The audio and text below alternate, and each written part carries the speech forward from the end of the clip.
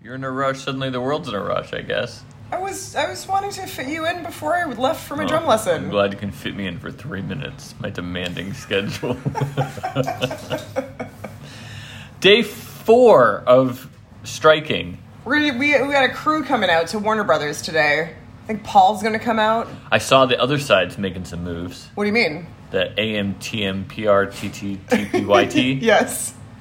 They sent out something about, like, we offered a 4% increase. It's the biggest increase ever. They're, like, trying to counter in the court of public opinion. Oh. I just feel like just look at the salary of Ted Sarandos and Reed Hastings. And that's your talking point. That's not theirs. That's one guy.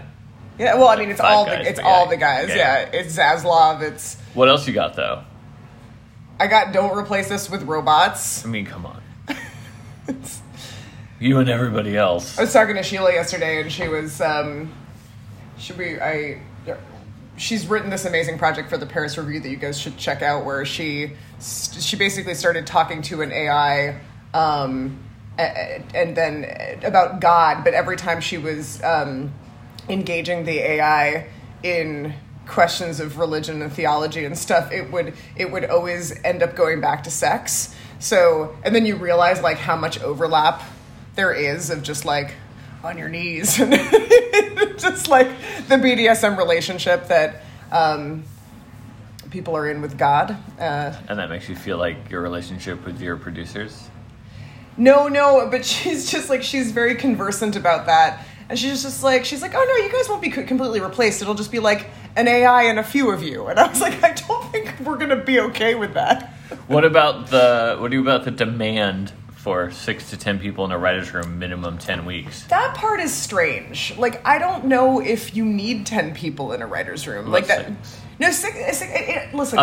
Is a minimum a good idea? It all depends on what you're writing and what kind of showrunner you have. I think if you have a 24 episode order. Yeah, it's true. It just seems like it's so easy to say that's not an absolute, but it's tied to the size and budget of the show that you're trying to make. Like, I think it's important to have a lot of voices. I think that it's important, but I also think that if those voices are not, for me, the larger issue is if those voices are not being led by someone who has production experience, previous experience in a room, leadership skills. Like, showrunning is a skill. Like, it's this job that's not an official title, but that is kind of the most important job just in terms of, like, an effective running of a writer's room. If you've got 10 people and a person who doesn't know what the fuck they're doing in the realm of leadership, those 10 people are not going to be happy, not going to have a good time. And for those 10 weeks, they're going to be like, great, I made, $50,000 in 10 weeks. Amazing, absolutely. But, like, I didn't fucking learn anything so that I could go and get my next job and do well in my next room. It could even not work if you have